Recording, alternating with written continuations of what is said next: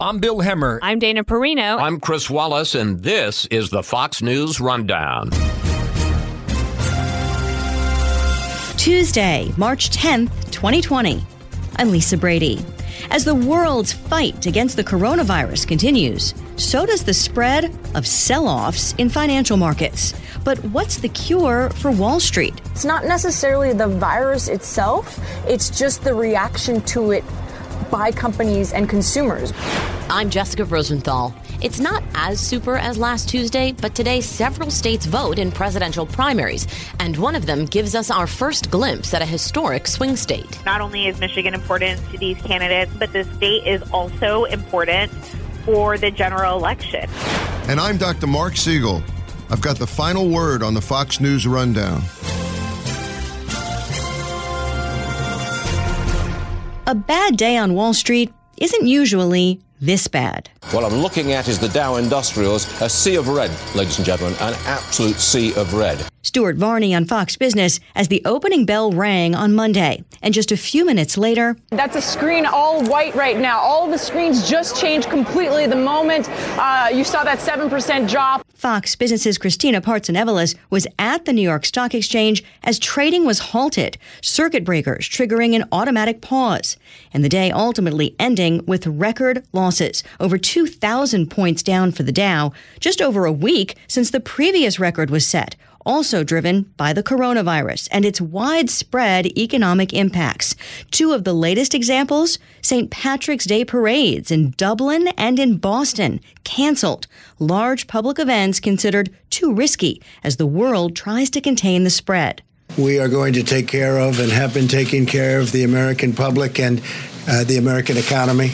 President Trump making brief remarks Monday evening as his coronavirus task force held a news conference. He says the White House is working on payroll tax relief, help for hourly wage earners so they won't miss a paycheck if they're home sick, and small business loans. We're also working with the industries, including the airline industry, the cruise ship industry, which obviously will be hit. But it's not clear how much help it will take to ease Wall Street's concerns about the economic impact. The mood here was definitely, I guess we could describe it as high tension early on. We spoke with Fox Business's Christina Partsenevelos after the grueling day at the stock exchange. You had traders that came in much earlier. A lot of them don't come in at 8 a.m. Eastern time, but traders were here early because they were expecting and preparing for the worst. So close to around 9:30 a.m. Eastern time when markets were set to open, you had a lot of yelling going on, and then immediately 4 minutes after the markets opened, they all halted. And that's because there's circuit breakers that are put in place. If the S&P 500 drops 7%, then the markets get halted to stop stocks from continuing to plummet. And so they get halted for 15 minutes, and you had a lot of commotion on the floor. All the boards turned white, so they weren't showing red or green anymore. To exemplify the stocks, they went white, and traders were just trying to figure out how they were going to put in their trades once it reopened again at 9:49 a.m. Eastern time. When you talk about a lot of yelling, it's just part of a normal situation like that on Wall Street when things are fluctuating wildly one way or the other, right? You don't mean that it was any sort of a panic situation. No, I don't want to say that there's panic across the floor, but this is just a different scenario that we have not seen here, these circuit breakers that are put in place to stop traders from trading. And the noise level was definitely a lot louder. I'm on the New York Stock Exchange floor. It's noisy all the time. People just yell at each other. It's very common. It's very casual in terms of the conversations. But this time around, you had traders running around holding their handheld machines, which they do use for buying and selling. And there was a lot of movement as to what was going to happen once the markets reopened right at 9:49 a.m. And so that's added to the noise level here. Now, I know that they did not end up having to halt trading again, but closing down over 2,000 points, we're now perilously close to a so-called bear market, right?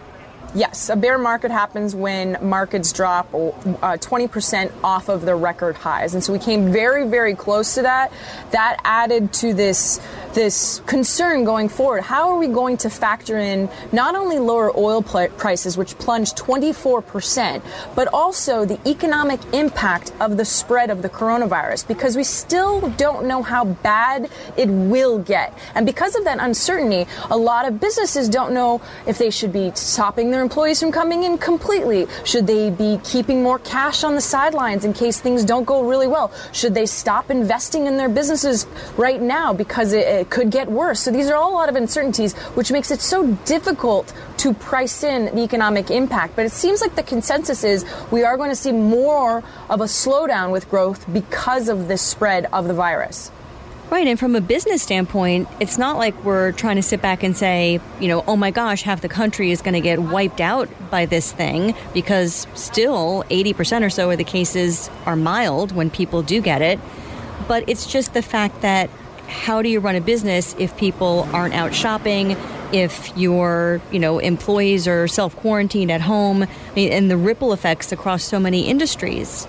I think it's an excellent question, because you have many people that want to blame financial media and say that we are, encouraging this panic. But businesses have to take a step back and say they have to be proactive, and they can't open their doors, or they have to tell their employees to stay home if one person gets sick. And because businesses, universities are starting to close down, you have politicians telling people to stay home, that just adds to it. So it's not necessarily the virus itself, it's just the reaction to it by companies and consumers, which is why even Target said that they had to limit the sale of disinfectant wipes due to high demand. So when you have a retailer coming out saying that just shows you that people are concerned. They're trying to stock up on non-perishable items, toilet paper, cleaning supplies, and companies need to be proactive, because if something goes wrong and the companies that weren't proactive, then they're going to be in big trouble after that.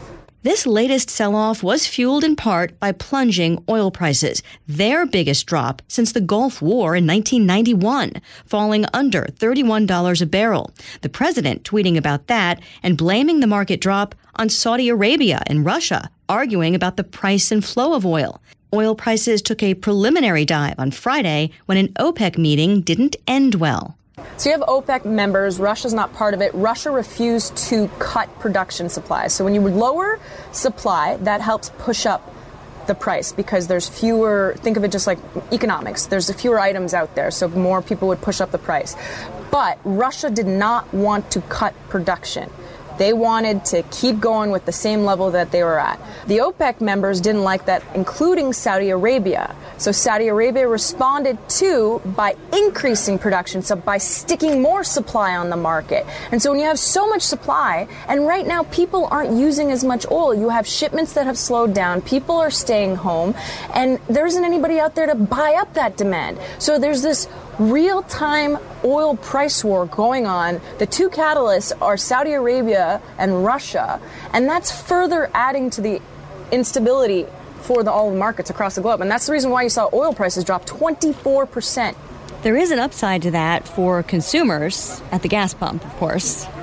Yes, it could potentially be, way more affordable when you're traveling, but you won't see that reflected in gas station prices for a little while, because usually it takes several days, even longer, for a drop in oil to be reflected. But definitely in the short, medium term, it could be a great positive thing for airlines too, because gas will be a lot cheaper, oil will be cheaper, and for those that want to drive. But right now, you may not see the benefits. For those who want cheaper interest rates for certain things, maybe homes and car loans, there could also be an upside to this mess, because there's another Fed meeting fast approaching. The next Fed meeting is March 17th and 18th, and the consensus on the street right now is that the Federal Reserve, our central bank, will cut interest rates again to add some stimulus into the economy. And when you cut interest rates, that makes debt cheaper. And so when debt is cheaper, you would hope that people would take out more loans and they'd spend. And that's pretty much what it's trying to do. It's trying to encourage demand, encourage people to go out and take that extra car loan or go out and buy that home because debt is so cheap. So what were the reactions like at the end of the day? We have this record single day point loss. How were traders reacting on the floor? The sentiment on the floor at the end of the close was definitely a lot calmer when you compare it to how the markets open. And that's traders pretty much pricing in the fact that we're not going to have any circuit breakers are going to halt the markets. We're going to get through this day and open again, possibly lower, possibly higher. Who knows how to guess that? But overall, it wasn't as bad towards the end of the day at the New York Stock Exchange here with all the traders around me. Are you hearing any concerns on the floor that what's happening with the virus, this could be the thing that sends us into a recession? A lot of people do believe that if the continued spread occurs, this could push us into a recession. You have economists, there was a note that came out from Morgan Stanley, they believe a recession could happen in the next 2 to 3 months. And that's because the spread is just continuing across the country, and you're having people work from home. And so it's changing productivity levels for a lot of companies. They can't put out as many products because either people aren't in the office to help them with it, or because their supply chains are affected. Maybe they have some sourcing coming from Italy or some sourcing coming from China, and they can't get those products because nobody's working at the moment, or the shippers aren't working to full capacity. So productivity levels change. And then you also have consumer demand. They're expecting people not to go shopping as much, expecting people to avoid large malls, avoid theaters, not go out and socialize as much. And so a lot of those consumer-facing companies, like let's say AMC, that stock has been falling for quite some time. Live Nation, that stock has been falling for quite some time because so many events continue to get canceled. And so those are contributing factors as to why we may potentially head into a much weaker market, slower growth, and possibly a recession. But none of us can predict that. Nobody knows. And hopefully, something will start to turn the ship around, so to speak, which seems to happen more quickly these days on Wall Street as well. That's why sometimes you can't say, within history, we look back in the past and we were down for X amount of time and then up for X amount of time. This time around, because of computers, because of algorithms, because we're globally so interconnected, these swings, the volatility is so much quicker. So we could potentially just start to climb over the next few days. Maybe they put out all of the coronavirus tests and people seem to be doing better. You never know. There could be a huge upside to this, but it is risky, and it's not necessarily good advice for somebody that's not an active daily trader to try to bet when the markets will climb back up higher. Christina Partsinevelos with Fox Business at the New York Stock Exchange. Thanks very much for your time. Thank you.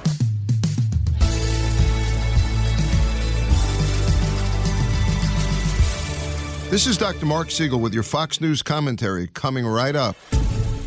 It's Super Tuesday light. 6 states vote today, and they're spread out all over the country: Idaho, North Dakota, Mississippi, Washington, Missouri, and the big one is Michigan. Important not just because it has the most delegates of all of the states today, 125, but because it's the first real test in a general election swing state. And both Joe Biden and Bernie Sanders have focused their resources there, Sanders maybe a bit more heavily. While data seems to favor Biden in the state, Sanders noted he beat Hillary Clinton in the primary there 4 years ago, even though polls had him losing.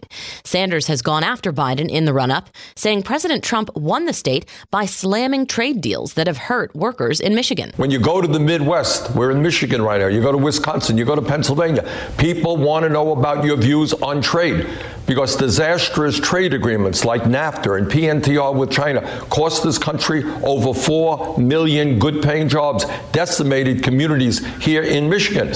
I helped lead the opposition to those trade agreements. Joe voted for them. That was Sanders on Fox News Sunday with Chris Wallace over the weekend.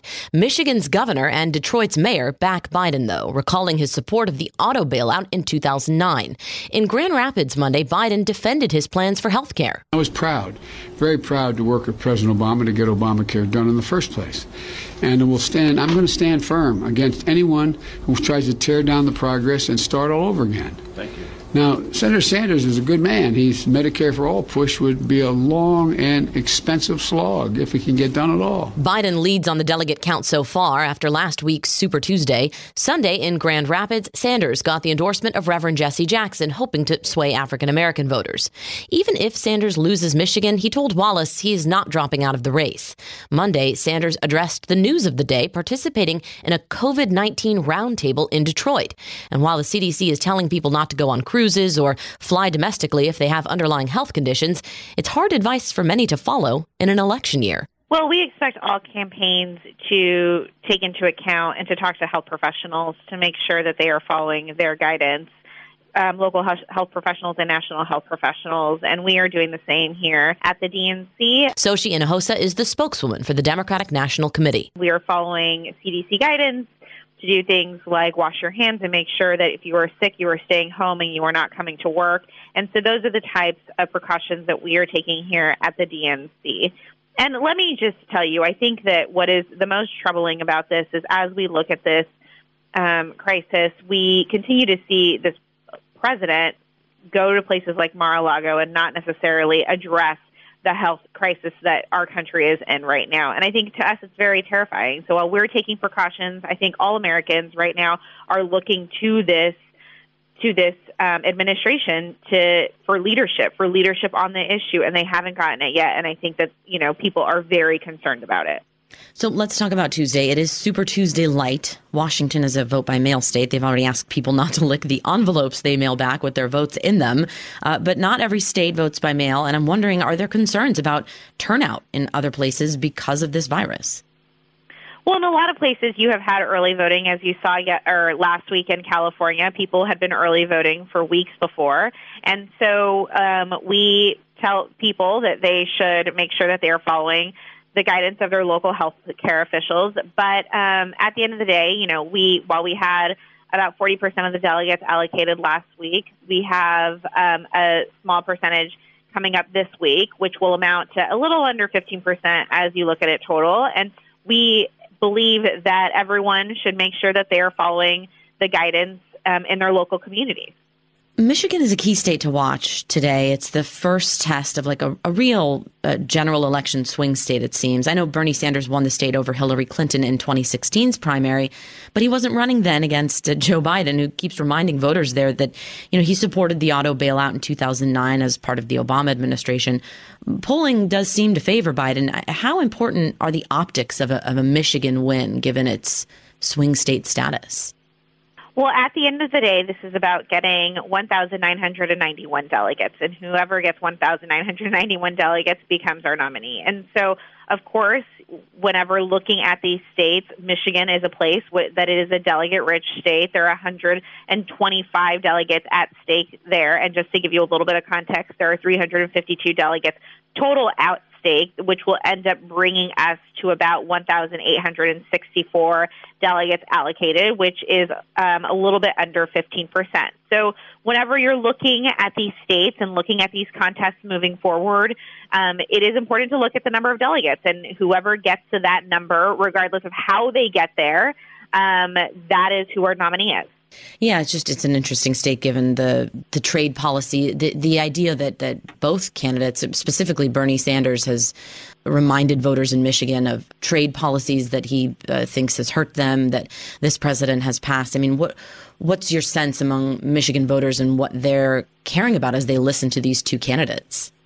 Well, Michigan is definitely a battleground state, and this is a place where the DNC has invested previously because we understand the importance of Michigan. So not only is Michigan important to these candidates when it comes to tomorrow, but this state is also important for the general election. And I think that both candidates and the entire Democratic Party understand that, and that is why we have been investing in those states, in that state. But let me be very clear about Michigan. What we're seeing is Democrats have been elected up and down the ballot in recent elections. And I think that if you continue to see the engagement, and one thing that I'll be looking out for in places like Michigan and some of these battleground states moving forward is turnout. Because in a lot of these places, what we're seeing is record turnout. And record turnout for the Democratic Party in a Democratic primary is a good thing for the Democratic Party. If we have record turnout now, and if we continue to get our base and get voters and bring in voters into the party, then that is a good thing for us come November. We are seeing the enthusiasm for Democrats up and down the ballot, and we not only saw that in 2017, 2018, and 2019, but we're again seeing it during the primaries. Sanders told our own Chris Wallace this weekend that if he loses Michigan, he's not dropping out. And I'm wondering how important it is for the party to pick someone as early on in this process before the convention to, coalesce around one person and pivot to the narrative of a general election fight. Regardless of who our nominee is, our party will back that person and will coalesce behind that person. We've seen this in previous cycles. We've seen where the front runner in the primary process is the person that the Democratic Party backs and make sure that they, go and campaign for 100%. One thing that I think is different from 2020 than has been in previous cycles is that we have Donald Trump in the White House right now. We have seen what Donald Trump has done to our country over the last 4 years. And Democrats, and when you look at polling, whether you look at Fox polling or whether you look at any other network polling that is out there, what you see from Democratic voters is the number one issue besides healthcare is that they want to beat Donald Trump. And so I think now more than ever, this party wants to make sure that they're in the strongest position possible in order to beat Trump. And that means that they will support whoever the Democratic nominee is. For all intents and purposes, it is down to a two-man race, even though I think my favorite Twitter comment happened after Elizabeth Warren left the race, and several people lamented the fact that the last woman left. Someone wrote, "Nevertheless, she tulsisted." I thought that was pretty clever. But it is down really to a two-man race here. I know all of the pundits were very surprised at Biden's turnaround after South Carolina and Super Tuesday. Were you surprised? What I'll say about the field, when we started this process, and we look at that debate stage in June of 2019 and July of 2019, what we saw is the most diverse field and also a large number of women on that debate stage. These women, whether it is Elizabeth Warren, Kamala Harris, Kirsten Gillibrand, Amy Klobuchar, they all paved the way for women to run in the future. They made it the norm this time around for women to run for president. And so I believe that regardless of what happens this year, and our nominee will be not only supported by women, but they will also make sure that they are bringing out women. But were you surprised that Joe Biden did so well after he even said himself, he's like, they said we were dead and we were far from it. Even he seemed a little surprised that he did so well. I don't think any of us can predict what is happening in this race. And I think that is, whether it is political pundits or others.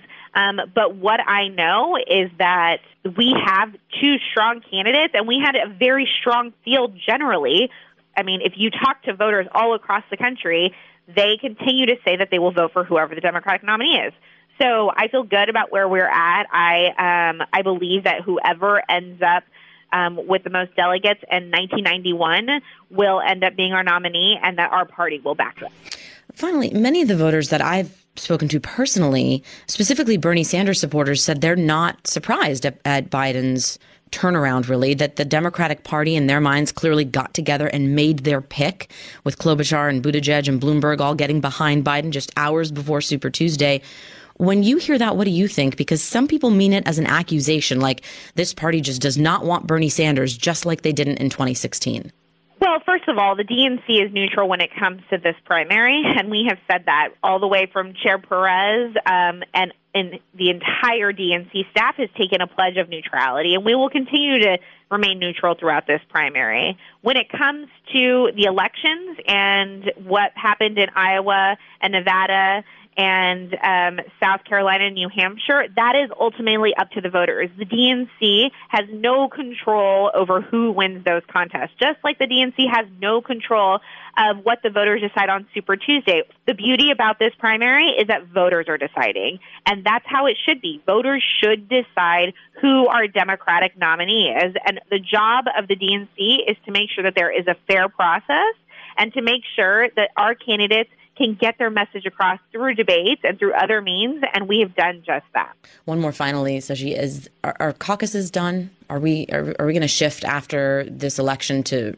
think more about the caucus system in the 3 states left that do them? Well, what I'll say is that every 4 years we take a look at the process and we take a look to see what worked and what didn't work, and there's no doubt that we will do that again after the 2028 cycle. We did this in 2016. We lessened the role of superdelegates. We went from 14 caucuses to 7 caucuses this cycle. And my guess is that they will look at the role of caucuses when it comes to the primary cycles moving forward, as they will, I'm sure, a number of issues. So I have no doubt that our Democratic Party will take a look at that, and it'll be up to the 447 DNC members, and I'm sure a number of Democratic stakeholders to determine what happens moving forward.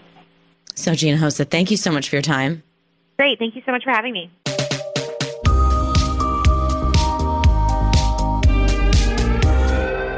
Living the Bream is a podcast hosted by Fox News Channel's Shannon Bream, sharing inspirational stories, personal anecdotes, and an insider's perspective on actions and rulings from the High Court. Find it now on Apple Podcasts, Google Play, and FoxNewsPodcasts.com. It's time for your Fox News commentary. Dr. Mark Siegel. What's on your mind? It is almost 90 degrees in Singapore, and the humidity is almost 90%. There are now over 130 cases of the novel coronavirus there, and the country's officials are hypervigilant, on the lookout for more. People in Singapore may not realize it, but the numbers of cases may remain small, not as much because of public health measures, but because the heat, the UV light, and the humidity may present a natural barrier to the spread of a respiratory virus. By comparison, South Korea and New York currently have temperatures in the low 40s and the humidity is very low, conditions conducive to the spread of respiratory viruses. In South Korea, where over 200,000 people have been tested, there are over 7,000 confirmed cases and the coronavirus continues to spread. The idea that many respiratory viruses, including influenza and other coronaviruses, follow a seasonal pattern is not a new one. It is based on the theory, believed by many virologists, that respiratory viruses travel farther on a cough or a sneeze in cold, dry air than they do with hotter, more humid weather, where the water in the air causes the droplets to actually drop down to the ground. As the coronavirus spreads through our communities, with more and more cases unearthed by expanded testing, we are entering a new phase of containment where we emphasize mitigating strategies, including more frequent and thorough hand washing, social distancing, better sleep and exercise, diet and lower stress, all intended to decrease our risks of catching this virus, especially problematic with no available vaccine. We are beginning to practice cocooning, with more and more people staying at home, not attending events, not traveling, and if there is a personal concern about catching the virus, self-quarantining. At the same time that we try to stay ahead of the virus with these extreme measures, and we must prepare our hospitals for a possible surge of incoming patients, we also hope that as the weather gets warmer and more humid, the virus itself will fade. There is historical precedence for this hope, beyond the fact of the flu season, which generally peaks in January through March here in the Northern Hemisphere and then drops off by April. Back in the fall of 2002, a new coronavirus emerged from China and rapidly spread around the globe, infecting more than 8,000 people with close to 800 deaths. In April and May, the world geared up for a large pandemic that never came. Many public health officials pride themselves on having imposed timely quarantines and closing schools and other places in Hong Kong, China, Singapore, Taiwan, and Toronto, and the Centers for Disease Control and Prevention here restricted travel to these areas. Severe acute respiratory syndrome was mostly gone by the following fall. I have always been more inclined to point to the weather for the drop-off, or as I wrote in my book, False Alarm, The Truth About the Epidemic of Fear, the fact that the new virus wasn't as contagious as we originally thought. But health officials at the time were patting themselves on the back for having squashed SARS. The lesson from SARS is not that we shouldn't have prepared, but that the hysteria and overdramatizations and worst-case scenarios were completely unnecessary. 17 years later, we have forgotten this lesson, though we are still hoping for better weather to bail us out from a virus that is far more contagious, if less deadly, than was SARS. Dr. Mark Siegel, Fox News. You have been listening to the Fox News Rundown. Stay up to date by subscribing to Fox News Radio's hourly newscast at foxnewspodcasts.com. And for up-to-the-minute news, visit foxnews.com. It's the latest from Fox News Podcasts, The Campaign with Bret Baier, with updates from reporters on the trail and in-studio experts. Bret keeps you informed on the 2020 race. Go to foxnewspodcast.com and download The Campaign with Bret Baier now. From the Fox News Podcasts Network, subscribe and listen to the Trey Gowdy Podcast. Former federal prosecutor and 4-term U.S. Congressman from South Carolina brings you a one-of-a-kind podcast. Subscribe and listen now by going to foxnewspodcasts.com.